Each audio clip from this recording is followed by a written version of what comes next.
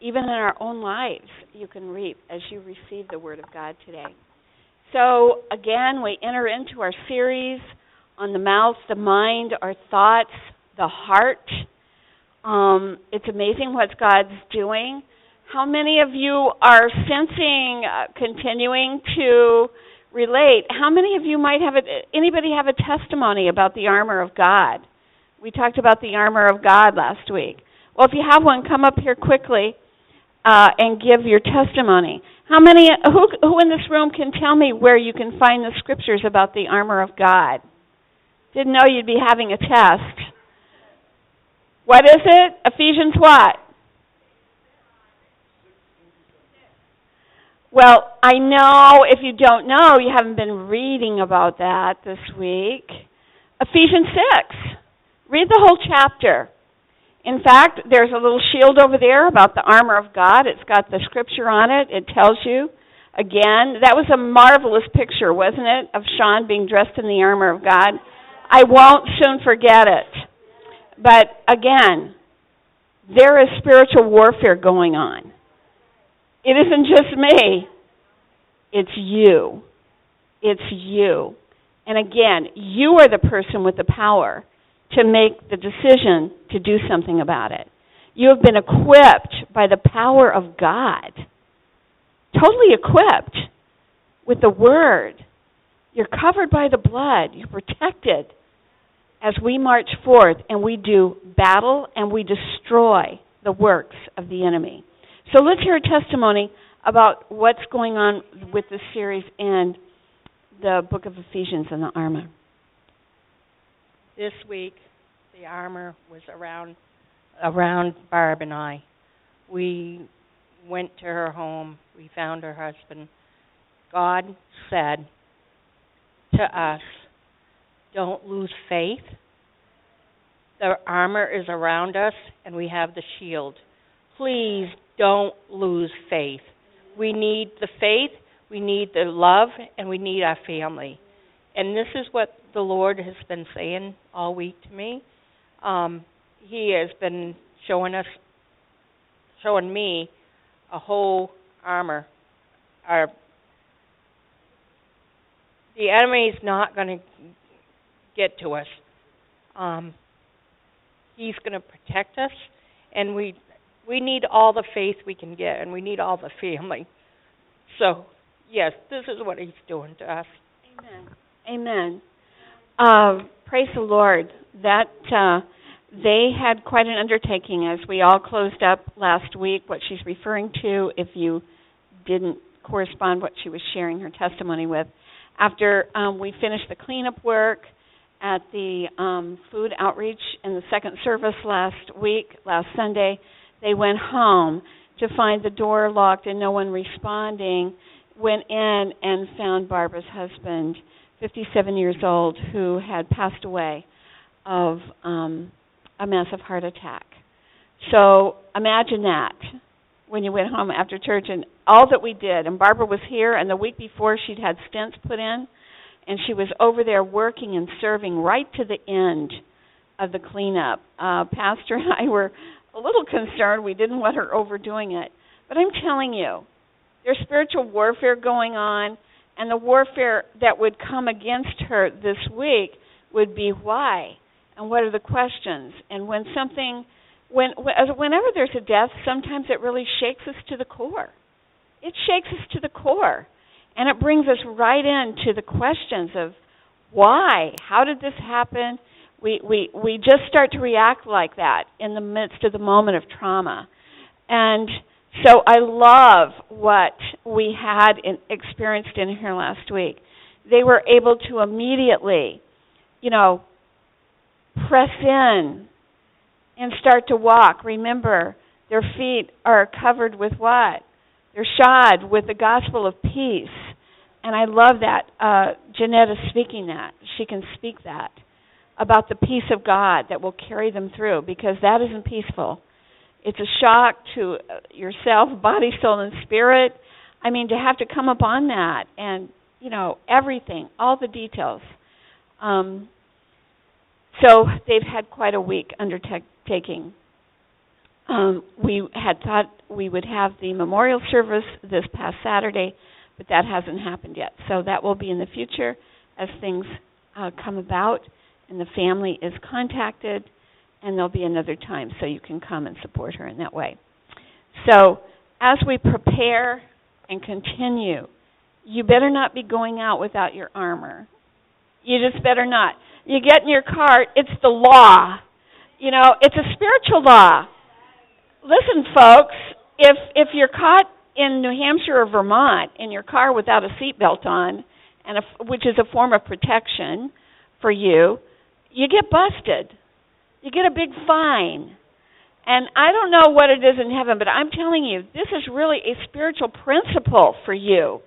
You better have that armor on. You better know how to use the sword, which is the Word, the sword of the Spirit. And you need to get in there and rehearse that. Again, Ephesians 6, that was a lot of the contact about the battle for the mind. The battleground is for your mind and your thoughts, because that's where sin starts, in the temptation.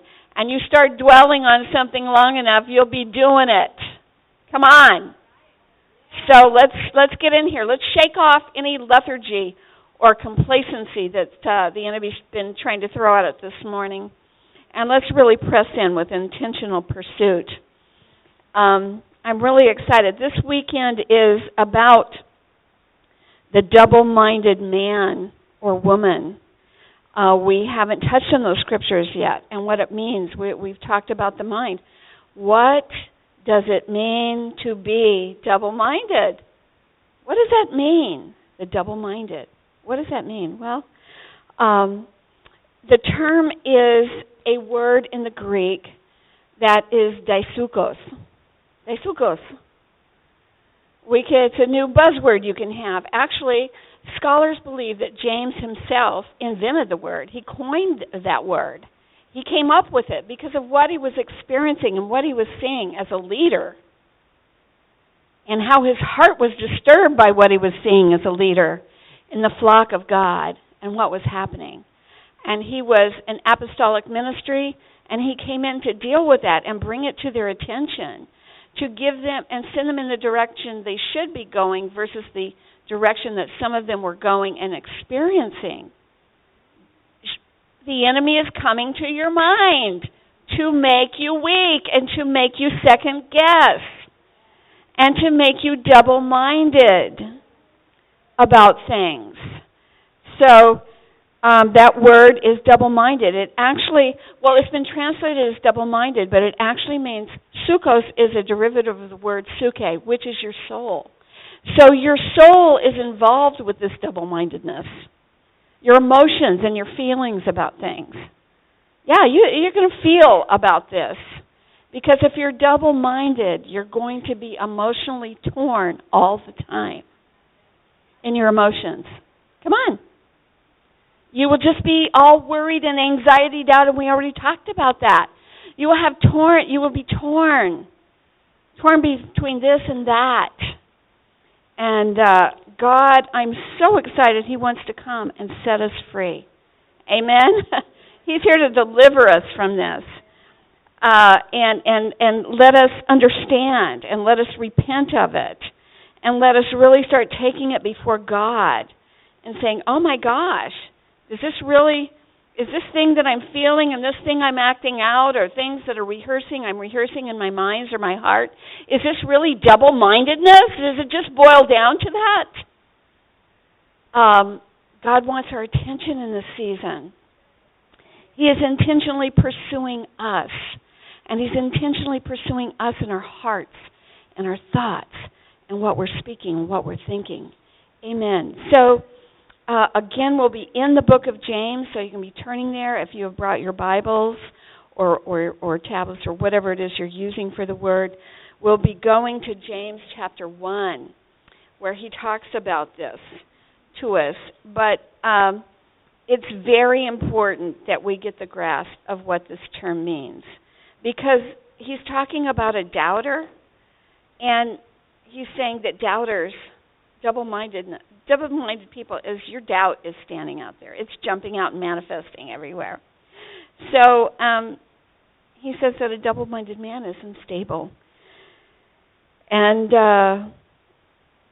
this is what Jesus had when he was mentioning about people in Matthew chapter 6:24. He was talking about people that cannot serve two masters. He said you'll be unsteady, you'll be unwavering, you'll be unstable. You know, when you're double-minded, you'll be restless and you'll be confused. And then in your thoughts, in your actions, in everything, your behavior, you will be in conflict with yourself and your inside spirit man. You're going to be in conflict with yourself. It doesn't feel good when I'm in conflict with myself. I am unstable, right? If I find myself acting like that, and someone who is double-minded will find great difficulty in leaning confidently on God. You won't have confidence. You'll be second-guessing. You'll be mistrusting Him again. So think of it this way. A double-minded, it's a good analogy.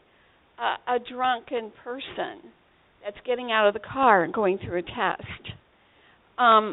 He's unstable. I want you to understand what unstable means. It means he can't really put one foot in front of the other. You know, he's stumbling. He's going in this direction or that direction. So, double-mindedness, the word says, he's unstable in all his ways. In everything. That means all of it. They also, double-minded people do not have the faith that is mentioned in Hebrews chapter 11, 1 through 3, right? Faith comes by hearing, and that by the word of God. He's unstable. He doesn't even hear right. Its equilibrium is off. And so he isn't one of those people. Somebody's always trying to come and prop him up, or her, and try to get their faith operating. So they just don't know how to be certain, and they're always doubting, and they're not sure of things. Amen. So let's get right into that. That's just a little overview of what we're going to be talking about today. So first I want to also talk about, let's talk about double vision. And he'll be looking at things differently. He'll have at least two visions. And I can personally speak to this. How many of you have ever had double vision? Okay, we've got some people. A few hands have gone up. I had double vision for months. Oh, my gosh, after an eye surgery that I had. It was so intense that when I looked at you, you had eyes here and another set of eyes here. You had it was this kind of double vision, not side by side. It was over and above. And oh, my word, imagine me going down. I still am holding on to rails all the time because I had to hang on to rails, and I just developed a habit. Going downstairs when you're seeing double, which is the real step? Which is the real one? I can't fall. I've got to hold on. I've got to figure this out. It was so difficult. My brain was it was painful. I was in conflict all the time because of what I was seeing with double vision. Well, in a very real sense, when you're double-minded, your brain is doing that. You've got double-mindedness going on. And he warns us of this, James does. I want to talk, and doubting thoughts that we just spoke about. I want to talk about causes of double-mindedness. So with that, I'm going to begin to read out of James chapter 1. James, by the way, I told you this is probably, all the scholars believe that this was the first biblical writing, the first text or epistle that was ever written in our New Testament. Our New Testament isn't put together in chronological order of date. That's not how it's put together. But James was the half-brother of Jesus. His mother was Mary. and his father was Joseph. He was a half-brother of Jesus. And he was kind of himself a doubter in the beginning. I mean, he grew up. It was his big brother, you know. And they'd heard the stories. I don't know how he grew up. We don't have that text, but we can surmise. He's human, just like we are. What would you be thinking about your elder brother, your half-brother, and the little secret stories that everybody's sharing around the candle or the oil lamp at night? Wow. Can this be real? You know? So, anyway, James himself struggled, but when he came in, come on, he became an apostolic ministry in those days, and he'd been put as head over the Jerusalem church, which was basically the mother church for the others. Let me tell you, after Jesus died, it was only a few years later that Jerusalem was completely destroyed. And the Christians were in such persecution that they were leaving, and they were running, and they were going on to various parts of the world. They went into what is now Turkey, in the Ephesus area. Pastor and I actually visited there and saw the remains of the churches and the things that were built there, and the false temples, the demonic worship that was going on, where many of them were running to. Paul himself went there to speak to the church and the different ones that had gone there to spread the gospel as well as flee the persecution for their lives. So I just wanted to give you a little background about that so that you know that. It's important for us to know. These aren't just little stories, and who wrote these things and what the relationship is. You see, we are the family of God. When Jeanette spoke a minute ago, I need the support of the family. Let me tell you, they understood. They were part of the organic family, the church family. It's organic. It's real. It's alive. So when you don't come and you're part of this organic family right here in Praise Chapel, and some of you are missing, we might be missing fingers, toes, mouths, nose, ears, arms, hands, legs. We need every single member, every single person that represents that special part in the great organic whole of the body of Christ that he supernaturally has here. He is the head of that body. But that is important for us to always have before us, especially as we get further into the text here today and understand what James was talking about. In James 1, James, a bondservant of God and of the Lord Jesus Christ, to the 12 tribes who are dispersed abroad, greetings. When Jesus came, there were only 2 tribes left. The tribes of Israel itself, there were 2 nations, Judah and Israel. There were 2 tribes in Judah, predominantly Judites, and Benjamin. The other tribes lived in the other 10 tribes of Israel lived in the northern part, which was called Israel. That was the name of that part. So years before Jesus came, hundreds of years, those tribes had been taken away in captivity. They had been dispersed. They called them the lost sheep of Israel. They called them the lost tribes of Israel. And so I find it very interesting that James spoke in his very first verse to the church. He's saying, I'm speaking to the 12 tribes who are dispersed abroad. Now, those people may have lost their, it had been hundreds of years in their captivity. They might not have remembered. I'm sure there was a remnant. God has always kept a remnant of his people to remind and pass on the stories of where they came from and what their background were. But that's what Jesus said. He said he came to find the lost sheep of Israel. And so James is talking about the 12 tribes. I thought that was interesting. The other 10 had been gone. But the ones that were there, and for whatever person he spoke to that, God himself knows, and we have it in writing for our own edification and exhortation. But he's talking also about the Christians that had converted from Judaism from the law to the law of grace, to the new covenant. They were the new Christians. The apostles themselves, they were going, and they were now on the run because persecution was coming, and many of them were leaving Jerusalem and the surrounding areas to find places of safety. And God allowed them to be dispersed. God allowed the testing of persecution.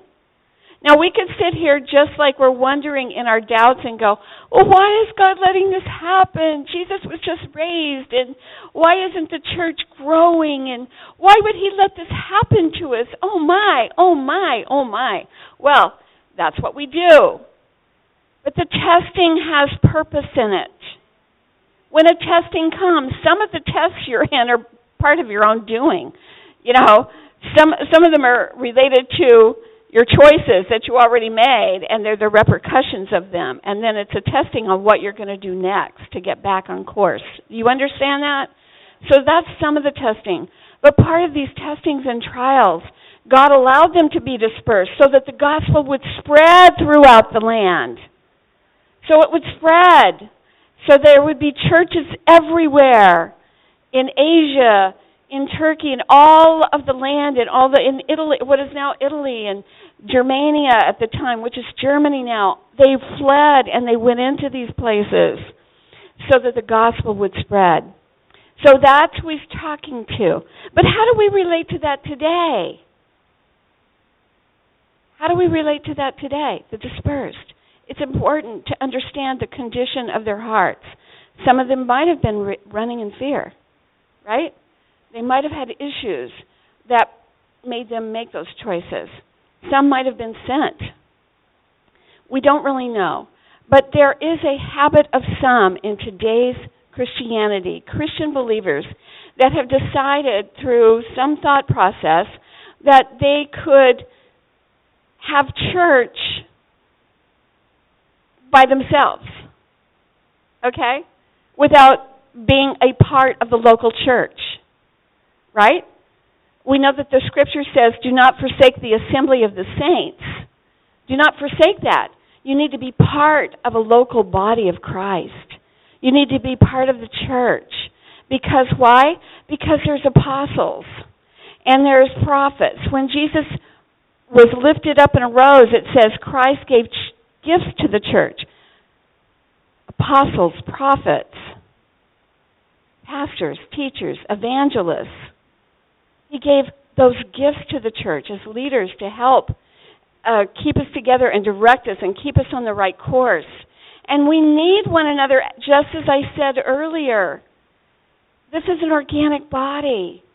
And you will suffer. If I cut off my right hand and pitch it down here and go on about my business for the rest of the week, what's going to happen to my right hand? Do you understand? So if you're a hand and you've separated yourself, you need to be part of a local assembly. And God's setting you in it, planting you in it as it pleases Him, as it makes Him happy. So these are things. We could be dispersed in that way. So it could be persecution, et cetera, et cetera. So we've just read that, and I want to read now. Verse 2. So now he's talking about double-mindedness and the things and the attitudes that we can have that can cause this. And in verse 2 he says, consider it all joy, my brethren, when you encounter various trials. Don't we just love that one? Don't we just love that scripture when it's staring us in the face? Oh, yeah. But he's telling us to, because he has another perspective of them. And he's saying, verse 3, knowing that the testing of your faith produces endurance. That's when you learn and you build muscle. You build body muscle. You got some big biceps here. You know, you're flexing that because the testing of your faith builds endurance. It builds strength. It builds character. It helps you in, if there's another tragedy coming along, it's almost like a vaccination if the little trials that come along. But you hit a big one, and then you may be shaken. The enemy might be trying to throw you down, but you can get up if you get down. You can get up, or you've got somebody by you who's going to help you get up. And we're going to do this faith journey and please God in it. I'm so excited. And verse 4 says, and let endurance have its perfect result, that you may be perfect and complete, lacking in nothing. He's relating all of this about the trial you might be going through right now. You might be really special and have 2 trials going on at the same time. And you might really be special and have a half a dozen all going on at the same time. Yet if James were here today, and he is in spirit, he would say, count it all joy. Count it all joy. Because there's a plan and there's a purpose to this. You see, they might have been running for their life and they had no idea how they would spread the gospel into all the world. Amen? Many of them died for it, but they carried it. They couldn't have been martyrs without faith. They couldn't have done that. Amen? Count it all joy, brothers and sisters, my family. And in verse 5, but if any of you lacks wisdom, ask of God, who gives to all men generously and without reproach, and it will be given to him.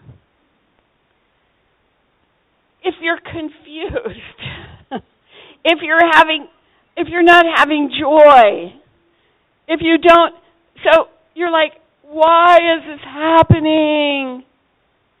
It sounds like you need wisdom. You've got to find out why. God will speak to you. He will answer your prayer. You go to him and you keep asking. If it's silent, you just keep asking, because eventually he will speak. He might be speaking and you're just not hearing it. So you keep going and you ask God. He won't hold that back from you. I just read to you that he gives wisdom to all men, and he will give it to you abundantly. He doesn't want you ignorant of the enemy's devices. He doesn't want you totally ignorant of his plan. You see, James could say and give us these intense commands. These aren't suggestions. These are commands from the apostle of the head church at the time. And he says, I'm telling you, count it all joy. And if you don't have wisdom or you don't understand, go to God and ask him. And then, in the next verse, he says, but let him ask in faith, without any doubting. For the one who doubts is like the surf of the sea, driven and tossed by the wind. I already talked earlier, if you've got a double mind, you see, he already recognized what was going on. They were doubting about their trial, about the situation. They didn't understand what was going on. Bring it into your day. You might be doubting about the situations that you're in. You might not be understanding it, but you go in. Don't start getting a double vision going one way or another. You come in, and when you pray and you ask God for direction and you ask God for wisdom, you come in and you know that God is going to hear your prayer and he will answer you. Can I get an amen? He will answer you. He'll answer it audibly, verbally, through the Word of God, through a brother or sister, through something that comes in your path. You will find an answer from God. You might not find it that minute, but later you will get your answer, and you will have understanding. You will have understanding. Pray for that too. He said, but let him ask in faith without any doubting, for the one who doubts is like the surf of the sea, driven and tossed by the wind. That is back and forth. For let not that man expect that he will receive anything for the Lord. If you can't come to him in faith, believing and casting out those doubts, getting rid of all double-minded men, any thought process that doesn't line up with the Word of God, that doesn't line up with what God's promises speak of and what is our inheritance, we have to take those thoughts captive. We have to cap them down. Send them to the footstool of Jesus. For let not that man expect he will receive anything from the Lord, being a double-minded man, unstable in all his ways. You can't be double-minded. The only thing that will be an anchor of your soul is love in His Word. You have to know that He loves you. He loves you unconditionally. He would leave the 99 behind to just come and find you if you wandered away. He would run after you. His love is reckless for you to come into the fold. And when He gets you in here, He wants to talk to you about the things we've talked about. He wants to set you free from your double-mindedness. But these are things you have to do because only you have the power. I don't have the power over your mind. I don't have the power over your thoughts. I'm not a mind reader most of the time. Come on. Are you hearing? Most of us are mind readers. We go, if I'm into it with Lonnie, I'm like, I know what you're thinking. Okay? Y'all know that's why we're laughing here today. We practice mind reading rather than getting a word from God. Don't just assume that you think you're reading God's mind. Get a hold of Him and find out what He's saying. And if you don't know where to go, start with the Bible. Get the Word of God out and start reading it. Start reading it. If you are in Hebrews and you're hearing about faith heroes in chapter 11, Hebrews chapter 11, then go to those stories in the Old Testament. Let me tell you, there were some young boys that were thrown in a fiery furnace. It was so hot that the soldiers stoking the fire died. That's how much heat they were thrown into this. And those boys came out of it because there was another person in the fire. And guess who it was? It was Jesus. He was in the fire with them. He was in the fire with them. And they came out, and it said they didn't even smell of smoke. And it turned a whole nation. It turned a whole nation. Talk about a trial. Why is this happening? I don't know. We've been good. We've been friends. I don't know why. I did everything right. I'm trying to do good here. I'm trying to do it all right. I've been good. I've been better than I was last year. I don't know why this is happening to me. We're laughing because we get on those rolls. But we've got to take those thoughts captive. We must take them captive.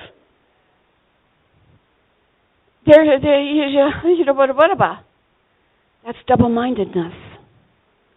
These are double-mindedness whines. No whining. No wine and cheese at my house, okay? All right. So we've talked about our text, and I've probably preached way beyond my notes here. But I want to say that a double-minded man, those doubts that we get in our mind, they compete with the correct view of God. They compete for your thoughts. They compete for your vision and what you believe. If you don't have a correct view, and I'm not talking double vision or double-mindedness. With double-mindedness, you'll have double vision. So we're getting rid of that. We're correcting our vision. But these thoughts will not allow us to have a correct view of God. We'll be seeing double. We'll be unstable in all our ways. why is this working for Susie? And she's told me all about how I'm supposed to have faith, but I don't see it working for me. We can't have that. That's a lie. See, that's a lying thought. That's a lying thought. That's a lie. That's a spiritual warfare thought that's being thrown at your mind. And remember, we talked earlier in the series, those kind of thoughts cause actual brain damage in your physical brain. Negative thoughts. And then it tears up your gut. Come on. And your heart. And you aren't strong. We can grieve. There's no law against grief. Jesus wept when he came up there. He wept before, even with the full knowledge that he was going to raise him from the dead, but he was compassionate with those that were weeping and the love that they had and how much they were going to grieve the loss of such a friend, a brother, a family member. Do you see? He was overcome. He was overwhelmed with emotion. There's nothing wrong with that. Don't get me wrong.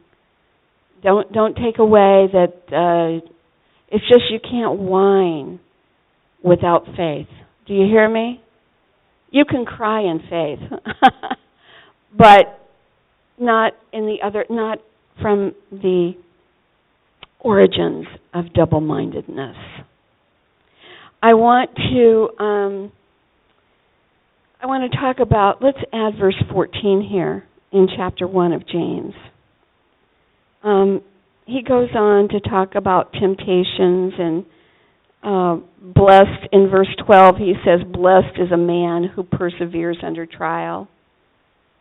Blessed is a man who perseveres under trial. You are blessed if you're persevering. For once he has been approved, who does the approval? He's the one we get approval from. Once he's been approved, he will receive the crown of life, which the Lord has promised to those who love him. And I know you love him. The enemy knows you love him, and that's why he's after you to get you double-minded, so you're two-sided, so you're wishy-washy.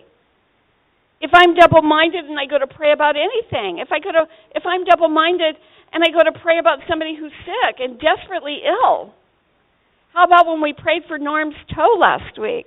The doctor said it would take 6 months for him to recover. It was an infection that has gone to the bone. It's laid open. And here's a testimony on spiritual warfare and us actively pursuing. I got a message from his wife, Patricia, Monday morning, and it was in, capital letters. I was shocked, were her first words. When I went to take the dressing bandages off his foot Monday morning, it is halfway better. It is completely halfway better. It's halfway healed now.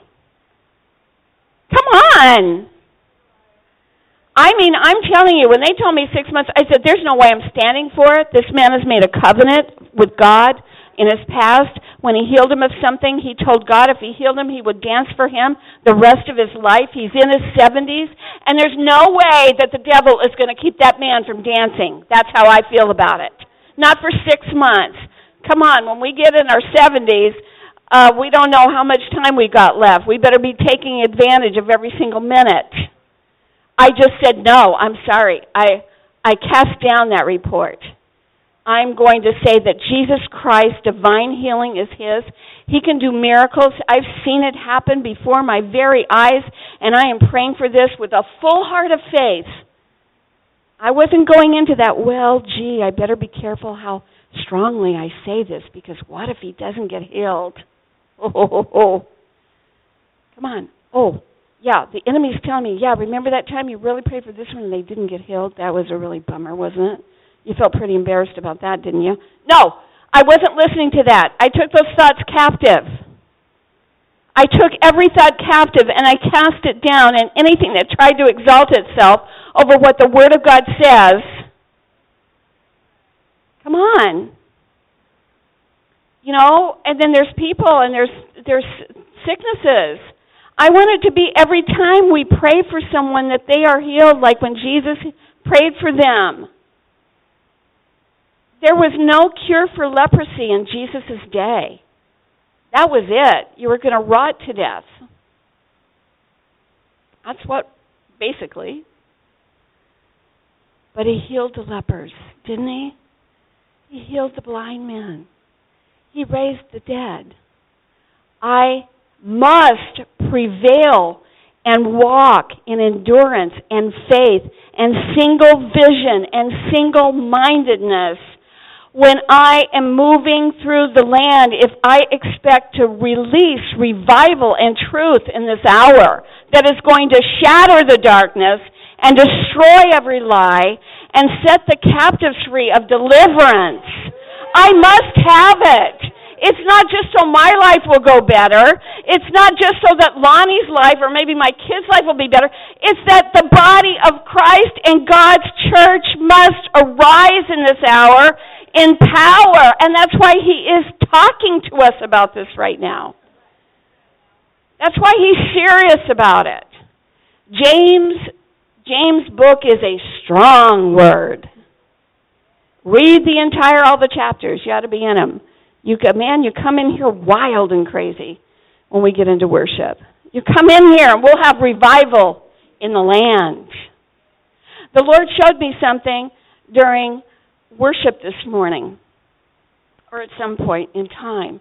He showed me a bicycle, and I saw somebody rolling a bicycle down the aisle. And when they got up here, they put the kickstand on it, and I noticed I was looking at this bicycle, and one of the tires was flat. And so I continued to watch in the vision, and then as worship continued, the tires started pumping up. It started getting full. That's a nice thought. I like that. I feel that sometimes. But then the Lord, I said, well, that's nice. And then the Lord corrected me. And he said, it's not nice when this is a reoccurrence every week for the people of God that come to church, to get pumped up. Come on. Everybody come in with your half-filled, one flat tire? That's what he told me. He said, I want them to come in here and be the others if there's a newcomer. If there's somebody that doesn't know God and they come in here and they pump their tires up. That isn't what they're supposed to be coming with a full tire. That you have pumped yourself up before you ever get here. That you've got something to give when you get here. Something to give. I'm not just talking at the offering. Come on. It says we are a living sacrifice. We're part of the altar, and we come to share. Because he showed me then what a drag it is on the whole organic body. That we have to push, we have to pump. Wow, there was only 2 flats last week, but this week we got about 28, you know? This doesn't feel good. And we can do that. That is double-mindedness. That is not even God's vision, that we come in here to get pumped up. Yes, we come in here to receive, but we come in here with the full vision, the full revelation that we are here to give and to give to one another. I love that we got another poem written this morning by the Spirit of God through our sister, receiving that word last week. And so continue to pray for these anointings.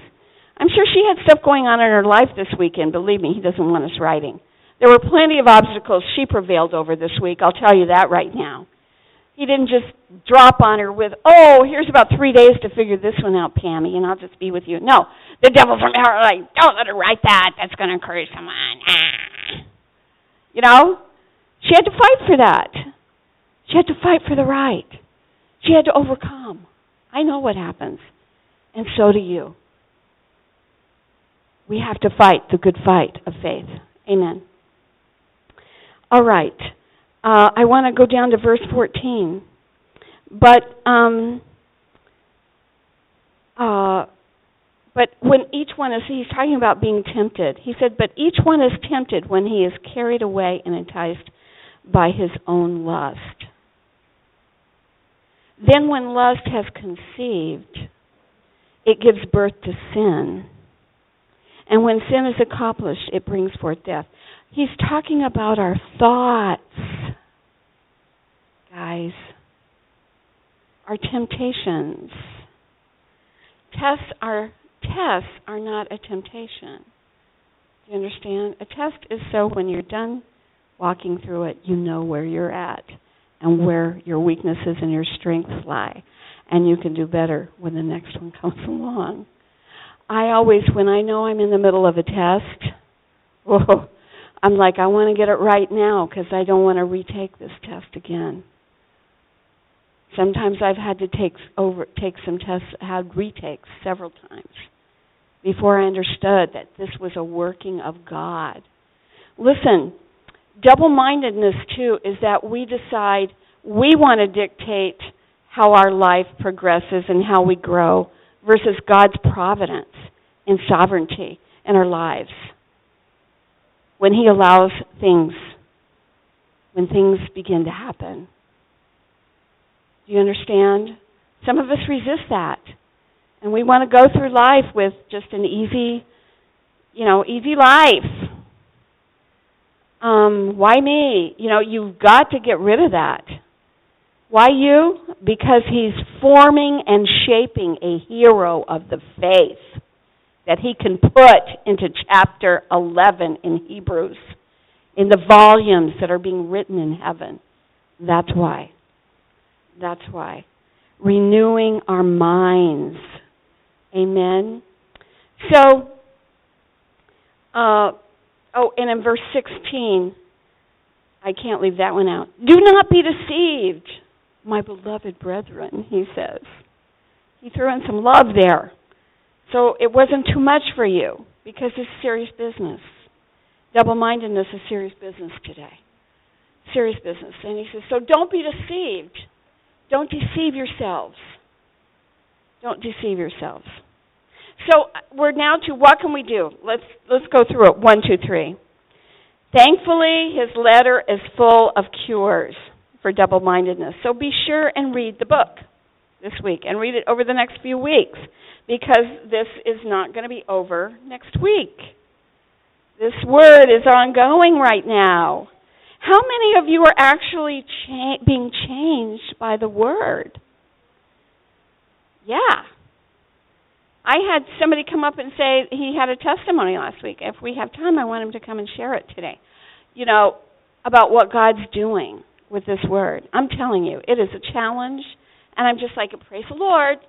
Boy, this one is even a harder question than 2,742 in the last week. I'm on this one. It's a bigger one. Lord, help me on this. And, but it's full of cures for double-mindedness. Yay! What can we do? Thankfully, number 1, first, be sure you're a true believer. Be sure you're a true believer. A servant of the Lord Jesus Christ. You see, James said that. He was a bondservant of God. That was the first verse. I'm a bondservant of the Lord Jesus Christ. And then he speaks it out to the true believers. How do you know you're a true believer? Well, just ask the first. Do you know in your heart that you've received Jesus Christ into your heart and that when you die, you're going to heaven? You got any questions about that? If you've got questions about that, you need to go back to him and talk to him about it and get that in there until you go, I'm blood bought. I am a child of God. I have been adopted. He is my Father. Jesus is my elder brother and Lord and Savior. He has saved me. First, are you a true believer? Or are you just messing around? Remember, verse 16. Do not deceive yourself, brethren. Do not be deceived. Do not deceive yourself. Number 2, correct any dispersion or separation, that feeling of I'm out, that disconnectedness from the body of Christ, from the church. Adopt God's plan for caring for you and all His children, His church, which has given the spiritual gifts I told you earlier about, apostles, prophets, pastors, evangelists, teachers. This is His life-sustaining sacrament. So we just took communion today together as a family. And what about His very own presence in our worship? The presence of God that comes in a corporate presence. Yes, you can feel that by yourself. Yes, sometimes it might be strong. But there's something else when we come together in this organic manifestation of the church. Make sure that your view of the church, that it's vital to God's plan, it's vital to your spiritual welfare and your service. Third, confess your double-mindedness. Let's just confess it. Because confess your double-mindedness about God's plan of sanctification. There's sanctification that continues to come. Make sure that you're not doubly minded and upset about how He utilizes trials in order to build up our faith. That's what James is talking about. Make sure that your double mind isn't seeing evil, just only evil in the trial, and that God's somewhere out there. Maybe He can see it, maybe He can't. No. Get rid of that. I'm in a trial. I'm in a test. He's here with me. Make sure that your mind is spiritually focused and that you see God is in control and He's working for your good. That is the purpose of it. It is for your good. The Word says, Romans 8:28. Everybody, if you know it, say it with me. All things work together for good for them. Oh, listen to all of you. All things work together for good for them who love God and are called according to His plan and His purposes. Amen? So just know that everything, all things, there's nothing outside of that scripture and promise. See, if you're reading your word, you'll have landed on that thing. You know, you want to get a tattoo, get that one on. Get it. If you want a temporary one, write it on your arm in some permanent ink. If you've got to remind yourself, get the Word. Get a hold of the Word of God. Get a hold of the promises of God. There's no other way. You've got to put those in. Those are the thoughts. Those are the words of God that will drive out all this double-mindedness. Come on. Come on. Don't make me have to come over there. Don't make Mama have to come over there. You know, so make sure you know he's in good. David said, here was the scripture, David, you know, the psalmist, he said, quote, in Psalm 119, 71, he said, "It is good for me that I was afflicted.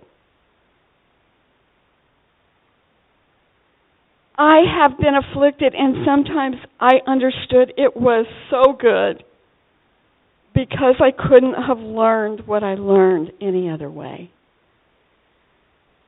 Even though I asked Him, if you can do this, like Jesus, it's okay. If this cup can pass from me, okay. If not, I'll drink it. Okay? Number 4. You know, number 3 is keep your mind on God's plan. Number 4, Be single-minded about God's generosity towards you.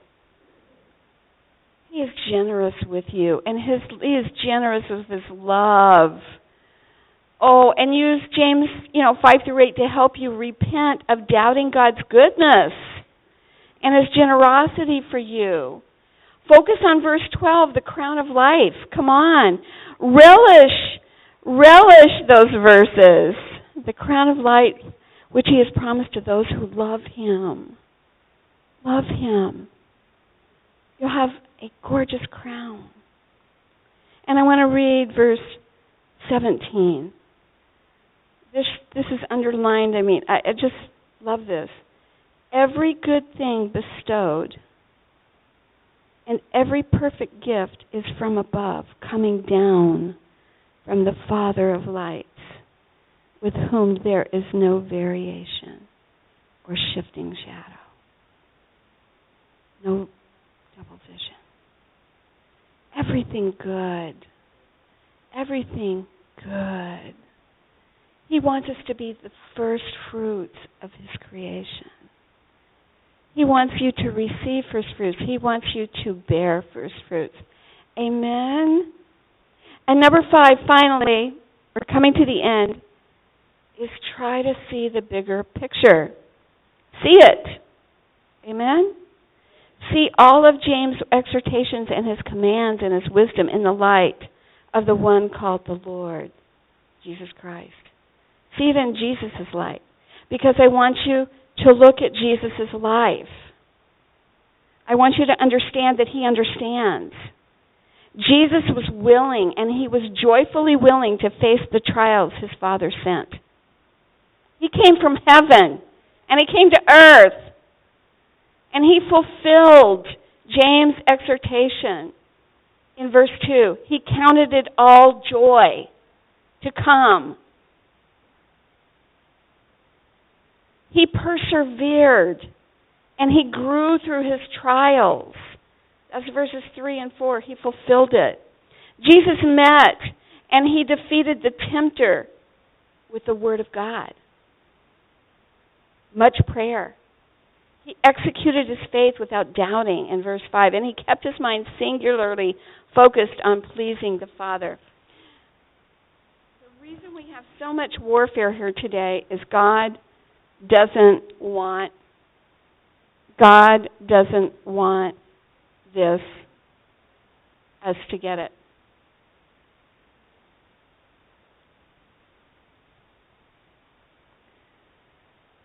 Jesus received the crown of life in verse 12 because His complete faith and obedience was enacted in every situation.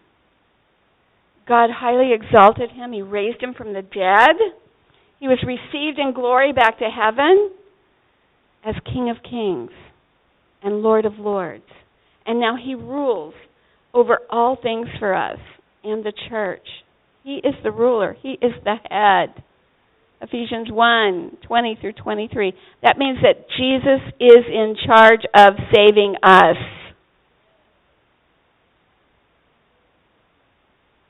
Jesus is in charge of sanctifying us through trials. Jesus is in charge of employing us into His service. He's our employer. And He is in charge of delivering us and making us perfect and complete without spot or wrinkle. His bride, a shining star, whom He will join Himself to at the great wedding feast of the Lamb that will be here sooner than we think. I exhort you to fight the good fight of faith. And anytime you find yourself doubting, run back to James, the book of James.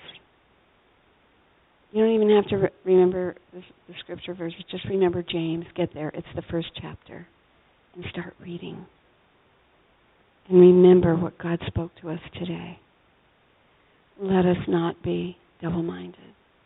And Father, we repent. Let's just stand now as we get ready to end today, and we can repent together. And you can continue to repent all you want, because I know I'm doing a lot of repenting lately, every other second. So, Abba, Father, we do come before you today. We come as that corporate body that you call your church, Lord. And you said that the gates of hell shall not prevail against your church. And Father, we identify, that is our identity. We are your sons. We are your daughters. We are the family of God. And Father, we come and we repent, which means we have a plan to change how we've been thinking. And we are thankful that you have revealed areas of weakness in our minds and our thought processes. And we are grateful for even the current trials that we currently find ourselves in, Lord. That you are refining our faith, and that we will no longer remain unstable, tossed to and fro with every wind and every wave, God, but that we will remain steadfast and single-minded with single vision upon you and your great plan and your purposes for our individual lives. But not only that, for this body right here that we are part of, God. And we stand ready to be ready. And we thank you for interrupting our lives and our days.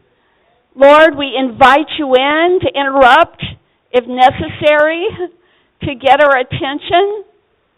Lord, we're praying prayers that some might call risky, because we want nothing more than all of you. Please renew our minds. Renew our minds. Let us be washed by the Word of God. And Father, we thank you. And let us be encouraging. And let us be kind to one another in this process, Lord. And let us be kind and find kind words and encourage one another as we walk through life, this journey, this faith walk, every day. Father, seal this to us. Seal this to us, Holy Spirit. Thank you, Holy Spirit, for leading us as we walk and we make this journey step by step. Lord, if someone has fallen or is sitting down or whatever, Lord, help us lift them up and bring them along. We thank you for everything you're doing in these days, in these important days of building your church and advancing the kingdom of God. We pray this in the most powerful name, the most beautiful name, but the most powerful name, the name above all names. Jesus, we pray this in your name. In Jesus' name. We do not use that name in vain. We don't use that name with double-mindedness. We believe in the power of the name of Jesus and the blood of Jesus Christ.